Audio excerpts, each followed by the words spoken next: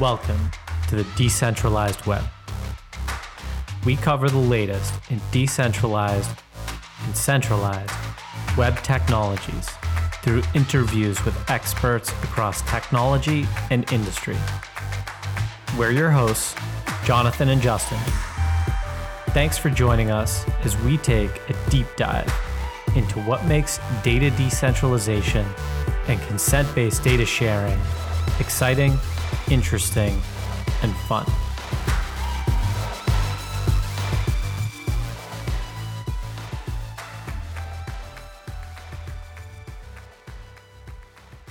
Welcome, everybody.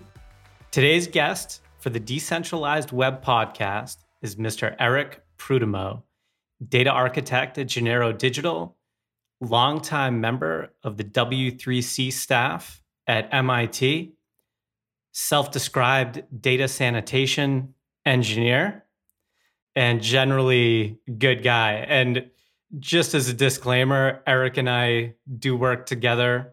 We've worked together pretty closely now for a few years. And so we're going to be able to talk a little bit about some of the shared work experiences that we've had in this domain. With that said, Eric, thanks for taking the time to speak to us, to join the podcast. First of all, Eric, I think for the sake of everyone, you've really had kind of a long storied history in tech, especially in decentralization. So in the oft maligned words of Coldplay, let's go back to the start. So tell us a little bit about how you got started in the industry, where you started. You've been involved with W3C since the early days. How did that happen? All right, so I'll go way back. My first web job was putting an adult website online in New York. And then my next web job was implementing a content selection system for W3C called PICS, Platform Independent Content Selection. So there's some synergy there. How is the first time that I'm hearing that your first foray into the web was an adult website? Why did I have to bring you on a podcast to find that out? Got to ask the right questions, man. Well, we give the people what they want at the Decentralized Web podcast. No, that's what drives technology. So when I worked for W3C, I was working on the PICS for that project, and then I started working on the systems team at the same time that XML and RDF were both coming through standardization process. And can you just explain to people what the W3C actually is? So the W3C is occasionally maligned as being called the HTML Consortium. It's the standards body that standardized initial HTML and XML, RDF, and CSS, and a whole bunch of different technologies that make the web click. Its success is measured by when you sit down at a browser and you connect to a website, and the website does not tell you this website is best viewed with this particular browser. How did you actually end up at the W3C? I was working on an adult website. No, not this one. I was working on libwww, which was it started out with Tim's code, and then Henrik Nielsen took it over, and it was effectively it was just the library code to make for browsers and servers. And for some reason, I was porting it to Windows, and then I started working with Henrik Nielsen, and eventually he said, well, that's good, but have you got any paid work? And so he gave me a job doing the PICS work. And then after that, I just started working on the systems team, and I never managed to leave again. It was one of those, 3-month contracts that went on for 30 years. So that libwww was literally client browser code used by some early browsers to essentially access the web, correct? Yeah, like I would periodically at the time, I would use like Netscape, and I would see like it took too long when like everything froze up when you were waiting to resolve a host. Like, oh yeah, I got to fix that bug in libww. That's fantastic.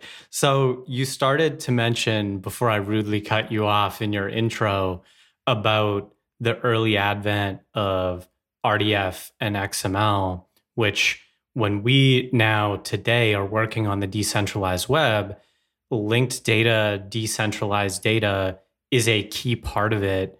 And whether you're talking about solid pods or verifiable credentials, we're ultimately using this RDF, this linked data model, and you pretty much were there at the inception.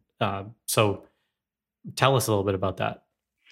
So the inception actually goes back before me. I think probably RV Guha, person who most drove it with some work that he did at Apple and then later took to Netscape. And it was basically, he was doing directed labeled graphs before directed labeled graphs were popular.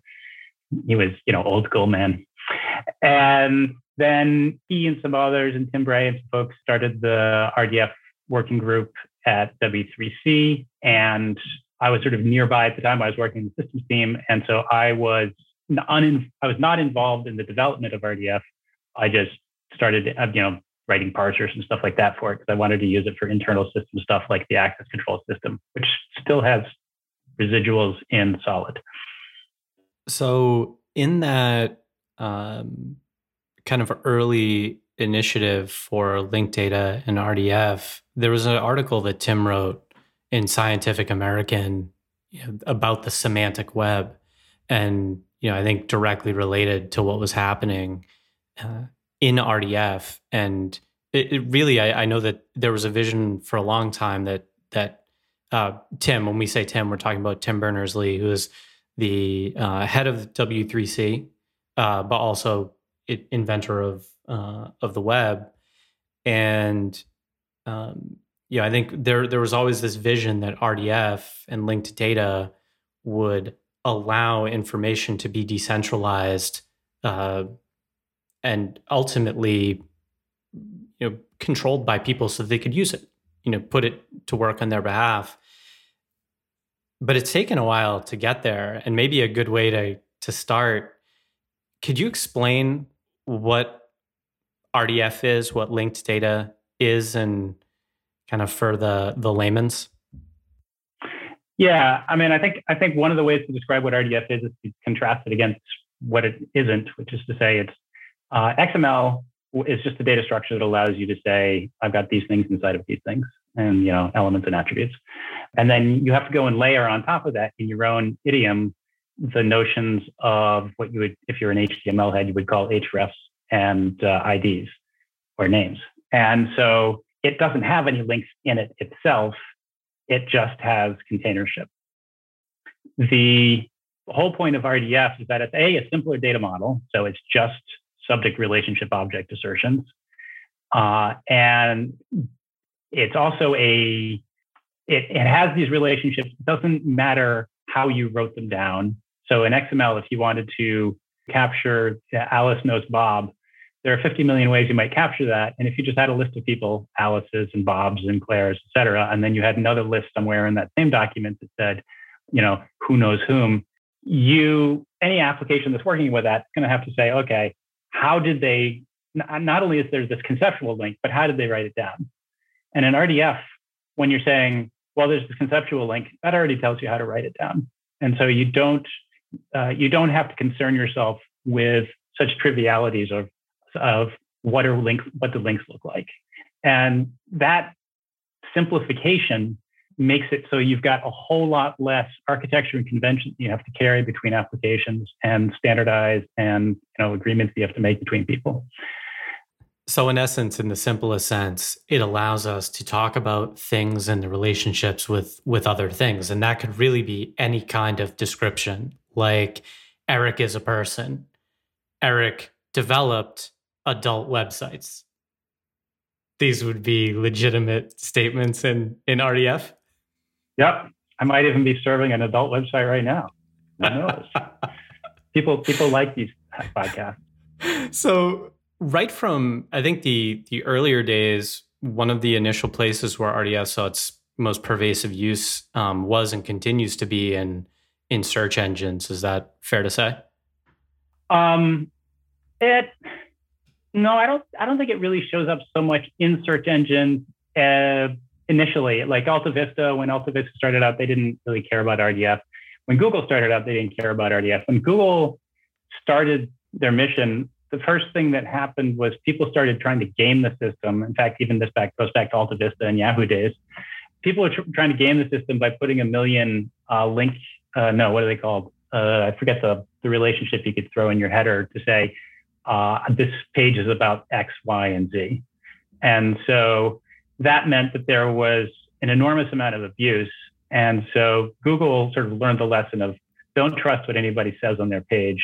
And I thought that was sort of the wrong lesson to learn. What the lesson they should have learned is trust people, trust what people say about their page, and trust people's own metadata in proportion to their link value. I forget what that's called. The metric that they use for the how highly linked a page is. Mm-hmm. But then they started adding RDF to it. But that was probably like 10 years later, honestly. It took a long time for them to start saying, okay, now we're going to give some SEO opportunity to say you're going to get to describe more data. But today, it is used inline insights to really help drive the richness of search results and the content. So I look at RDF and linked data as something that actually people are interfacing with pretty much every day. They may not realize it, but it's driving the quality of the information that they get back pretty much every kind of search interaction that they have with the web and beyond that. Yeah, I mean, Google certainly did 100% about face, or 180 degree about face there, because they didn't trust people to self-describe, and now they do. And a lot of their value and a lot of people's value extracted from their interface comes from the fact that people can reliably write down structured data about themselves, and harvesting that is a really useful way to bring value to search results. Mm-hmm. So I want to get into the work that you've done in healthcare and some of the work that we've collaborated on together. But I think just one more point about linked data and why we care about it when we talk about decentralizing the web. Why does it matter? Why are we talking about this for the first 15 minutes or so of a decentralized web podcast? I think a couple of more of the components that make RDF useful or make it RDF interesting, make it so that you can really scale out knowledge representation to a large base of producers and consumers that don't have 100% overlap in terms of their interests and their expertise.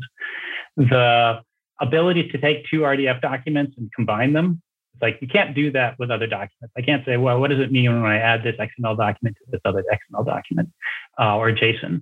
But with RDF, it's perfectly defined to say, when you add this to this, here is how it interacts. And part of that comes from the fact that you understand the linkages.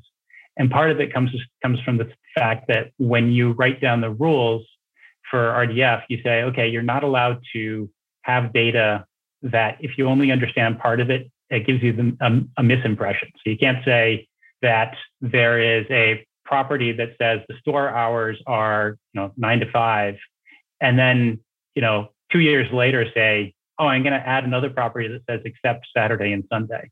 You don't get to do that. You have to say, if you're going to say that, you have to do that from the start so that anybody who reads the documentation for store hours also knows to look for the except Saturday and Sunday.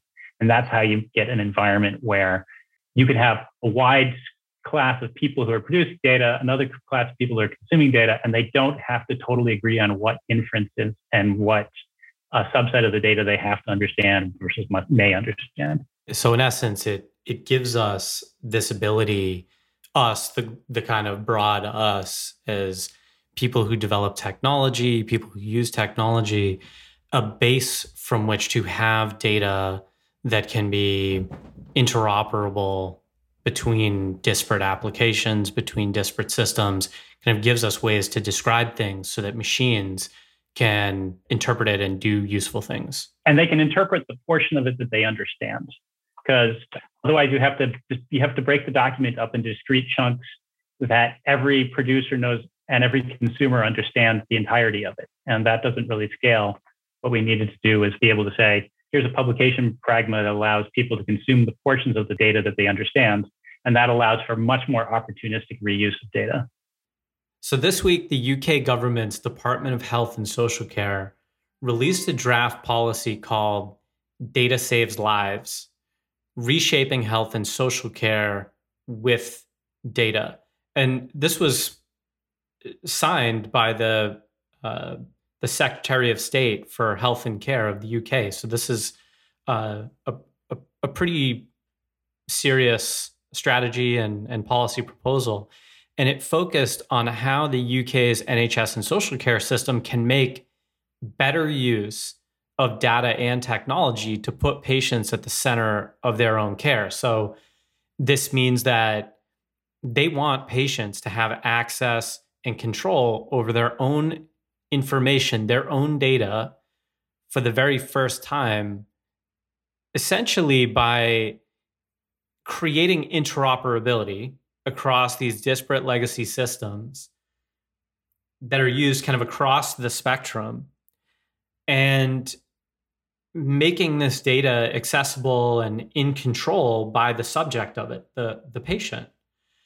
And it's really at the heart of the mission of decentralization. Take it out of the silos, give it to the people. We directly have worked on this together and in this space in healthcare. And I want to get into a bit about your background in healthcare and life sciences, in standardization. We'll talk a little bit about our work, especially. But before we do, what's your take on this strategy? Like, how do you feel when you see a strategy like this come out that essentially is saying we need to pull this off? A lot of the things that you've been working on for the better portion of your career, because ultimately to do this, it's going to require a lot of the standards and technologies that you've pioneered. Well, it's kind of gratifying because it means a lot of time that I spent doing something on spec wasn't wasted. It's always nice to feel like your nights and weekends, as well as your regular 9-to-5 days, went to something, your passions went to something of value. It's always, that's super gratifying. And it also, I don't think it was particularly innovative of me to think, hey, we need to use semantic web for this, because in fact, it wasn't me that initially started that. It was John Wilbanks who figured that out. But it was just sort of a driving need to play with things and, sort of test things and find out what of the infrastructure we had was sufficient for the purposes we wanted to fulfill, and what needed to be added to it. So basically, I used it while I was at W3. I used it as I used the healthcare and life sciences space to say, what problems can we solve, but what technology do we need in order to solve those? And that led to a lot of working groups at W3 to sort of provide semantic web infrastructure. So tell us a little bit about that. What standards work were you participating in that now is becoming directly relevant to solve some of these problems like we see in the data strategy? You mentioned the W3C's healthcare and life sciences group.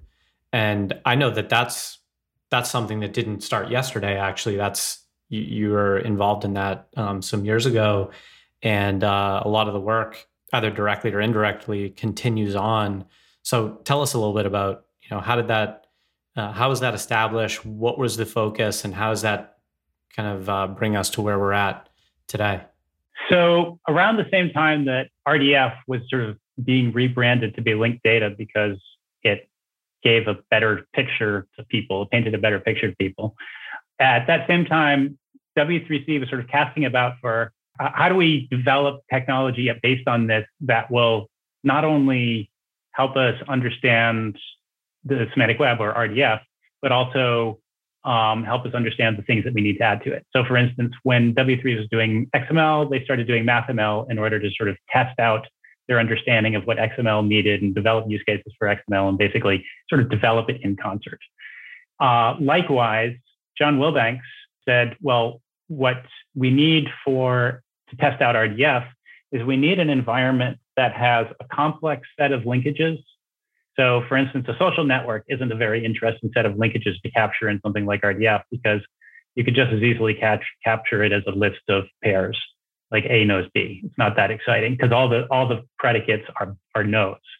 But something like biology, if you're looking at a proteomics page that's, a diagram that shows all the interrelationships between the things that are reacting during, for instance, your metabolism of something as simple as sugar, there's just an enormous amount of stuff that's going on there. And so what you get out of that is you end up with a need to, if you want to write that down in a machine readable representation, you have a need to capture a vast set of relationships and basically be able to rapidly invent data structures and deploy data in those data structures and have people be able to read it. So he said, well, what better space than the healthcare and life sciences space? And so that was how we started modeling a lot. We started doing a lot of work on cancers. We started doing work on sort of more pedestrian things like library science, because it turns out that if you want to actually try and innovate, you have to not only understand the biology, but understand the publications in which all the biology is published. And so that led to the development of the life sciences part of the healthcare and life sciences group. And then that in turn led to the need for an RDF query language. And so basically that led to the development of Sparkle. Later on, we needed to, I said, okay, we've been focusing in healthcare and life sciences group, we've been focusing on the life sciences for a very long time. We need to really push on the healthcare side. And so I started working with Josh Mandel and other people to really start developing healthcare infrastructure. And one of the things that came out of that was that Josh Mandel was working at HL7 on FHIR. And so we started developing the RDF representation of FHIR. So at that time, FHIR was available in XML and JSON. And now, then after we worked on it, it was available as that plus RDF. So to dive in a bit on FHIR, I think certainly anybody who's listening to this who has a background in healthcare at this point has an understanding of it. And we're not talking about the fire that burns you when you touch it, but we're talking about FHIR, FHIR. And in essence, it's a interoperable, standard for healthcare data, and every health system pretty much everywhere has FHIR compatibility, FHIR support somewhere in their roadmap, or they've already deployed it. When you store data on your phone with Apple Health, it's FHIR conformant. It is a standard that is taking off or has already taken off, and it's essential to the future of healthcare and healthcare interoperability. And I like to put in that context because I think it's really interesting because you're able to talk about kind of the early days and how it's evolved, from that point. But it's a key part of this journey and a key part of fulfilling, like, say, the UK's data strategy. Yeah, and I think it's not the first pass we made at it. Like the first pass that I did within the healthcare and life sciences group was the RDFification of CCDA, Consolidated Clinical Data Architecture, a clinical document architecture. And that was basically it's kind of like a wallet. It's what stuff do you want to know about a patient who shows up in your emergency department? And well, it's bigger, it's fatter than a wallet because it also, had a certain amount of what do you want to know about this person when they show up and when they get transferred from one department when they get transferred from the emergency department to orthopedics or something like that. But it was, I started working with Lloyd McKenzie at HL7 where he was developing the OWL representation of the underlying data model for CCDA, which had a conceptual model. It was written down in XML, but it was all based on a conceptual model that Lloyd turned into OWL. He captured the whole thing, or captured most of it in OWL, which meant that I could take a CCDA document, which was at the time the standard. That was the thing that that the Affordable Care Act was saying, well, this is probably our best bet for getting secondary use out of data. It was, so basically I was able to take that and say, well, I know you handed me an XML document, but actually because of this work that Lloyd Mackenzie did, I can tell you what that looks like in RDF. And so that was one of those opportunities to get something done that involved absolutely no creativity, which is always a goal when you're working in standards. At the time, the HL7 was talking about how, that the RIM, reference information model, was really capturing the semantics of the clinical acts, what was going on in the clinical data. And that, but basically they weren't getting a ton of uptake. The HL7 v2, which was not at all semantic, had gotten a ton of uptake. It was basically what happens when a bunch of people who work on RS-232 get together after work and have too much beer, and then they say, well, I can make this machine that goes ping talk to your machine that goes ping. And they do it with, bits and bytes and baud rates and stuff. And then V3 was supposed to be a sort of retake on capturing all the semantics for that. And so it had a very abstract way of representing it that you could actually kind of look at as being another RDF. But then that wasn't getting much uptake because the representation was kind of god awful. It meant there was like all this clever semantics that were captured in it, but it meant that every time you wrote it down a clinical artifact that had to do with one of these things, you carried with it all of the burden of capturing all of that semantic hierarchy. And so it wasn't pleasant for developers. So then Graham started the FIRE project and said, all right, well, we're going to throw away semantics, which is kind of like standing up at Davos and reading the Communist Manifesto. It's just like not a real good way to make himself popular.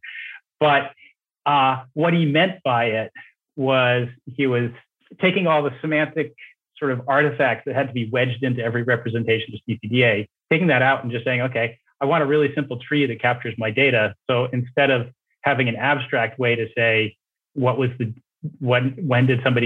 a particular observation made and or what was the location for it and all that stuff, it was just, those were just captured as properties, when, location, what sample did it come from, et cetera. And so that still carried all of the sort of the ISO 21090 coded data type stuff that you sort of get used to in every clinical representation. But it had a pretty simple, it had a simple data model that developers could get their heads around, and B, it had, he worked really hard on making it pretty to look at. So people could look at the docs and get the gist of something very quickly. And so that was somebody saying, okay, well, here's a whole bunch of abstract models that we need to agree on, and then representation we don't care about. And then they say, okay, well, you can represent it in XML, JSON, and then we added the RDF. So that's really where FIRE came from, is this, quote, throwing out of semantics.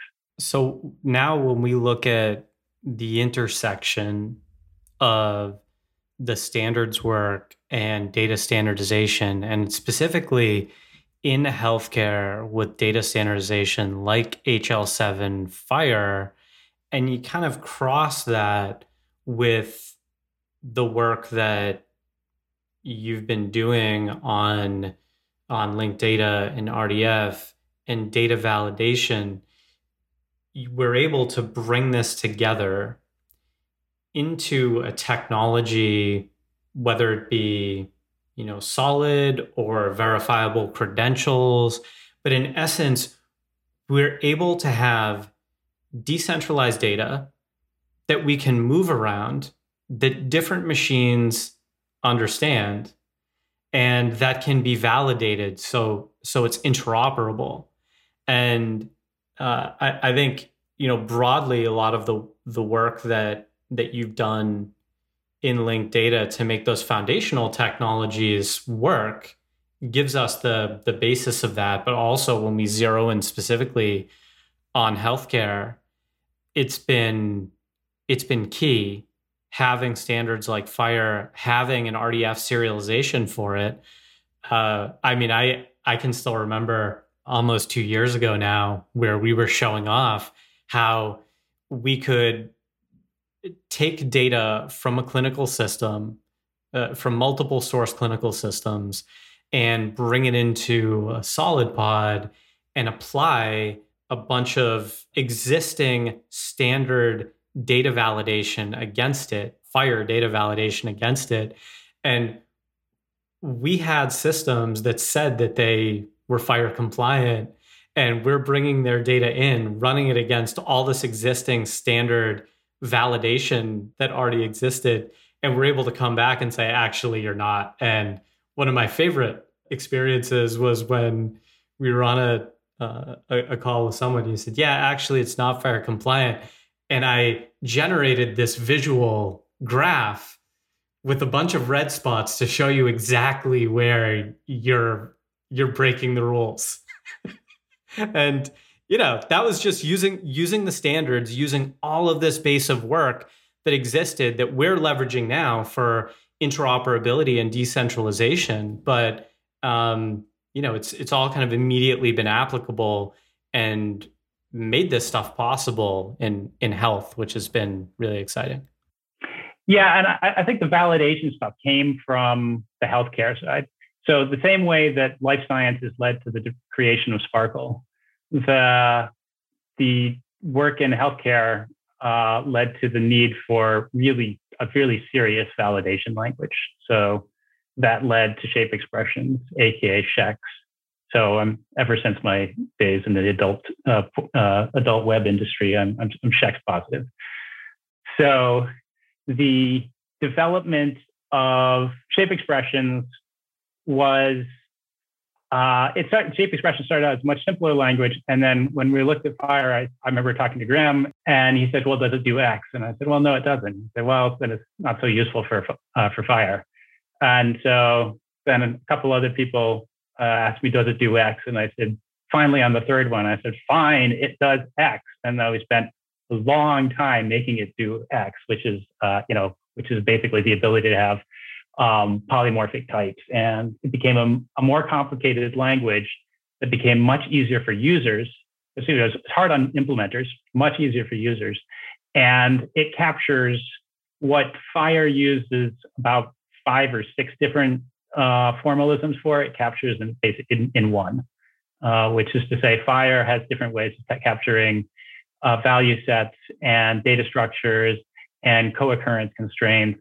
And you just shove all that. You can basically, SHEX does all of that in one language, which was the goal.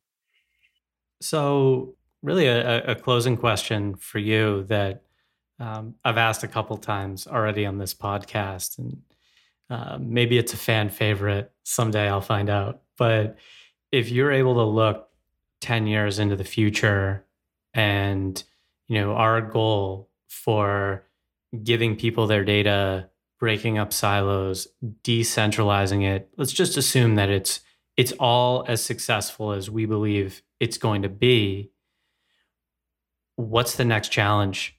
We've got all these problems we're solving now. What's going to be the next set of problems that we're going to be faced with?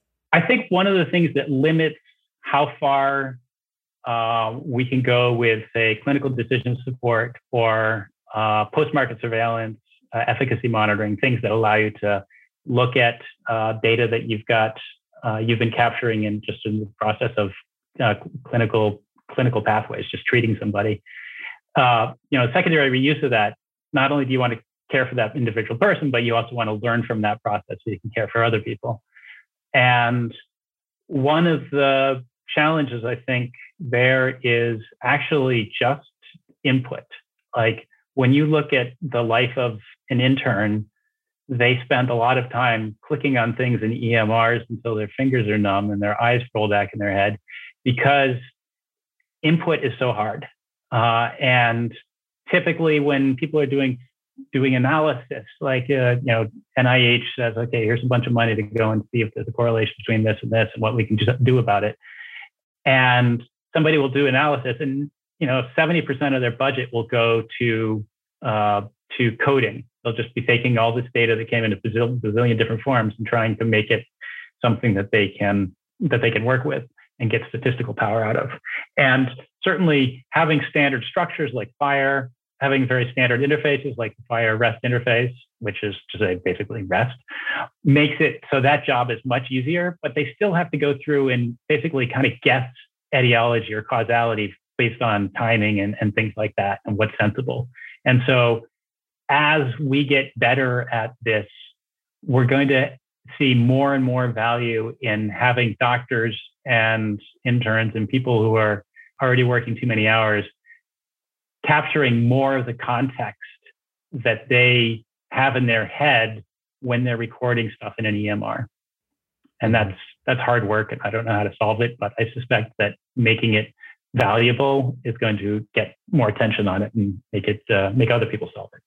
And I suppose, that context directly benefits the patient, either, one, in the care that they get from that doctor, but then two, they're able to share that context either with the people around them that are helping care for them or with other services that may be, separate from the clinical space, but specific to like wellness or prevention and so on. So it's really exciting. And I'm lucky enough that we get to work on all of this together on a daily basis.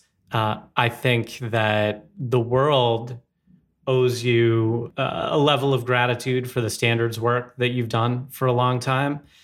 It's really been great to hear a lot about your history and where that's intersected in a lot of ways with the history of the web. You're kind of interspersed amongst a bunch of key standards and documents. So we're lucky when we have people that are willing to work on standards that everybody else can use. And it's been great to hear all about that from you. And maybe you can come back again and we can dive a little bit more into some of the sordid details of your foray into the adult community. So I'll look to see what's been unsealed. If you hadn't have told me that at the very beginning of this podcast, I wouldn't have dinged you so much for it, but I just cannot resist. So, Eric, thank you so much for your time. Always a pleasure speaking to you. It's a pleasure being able to work with you. And thanks for sharing all of this with us. And I just have to say, Justin has to be nice to me because he works with me. That's right. It's been a pleasure. Always good fun geeking with you. Likewise. Thank you, Eric. Hey, everyone. Thanks for listening to the Decentralized Web. If you enjoyed it, remember to subscribe, rate us, and leave a review.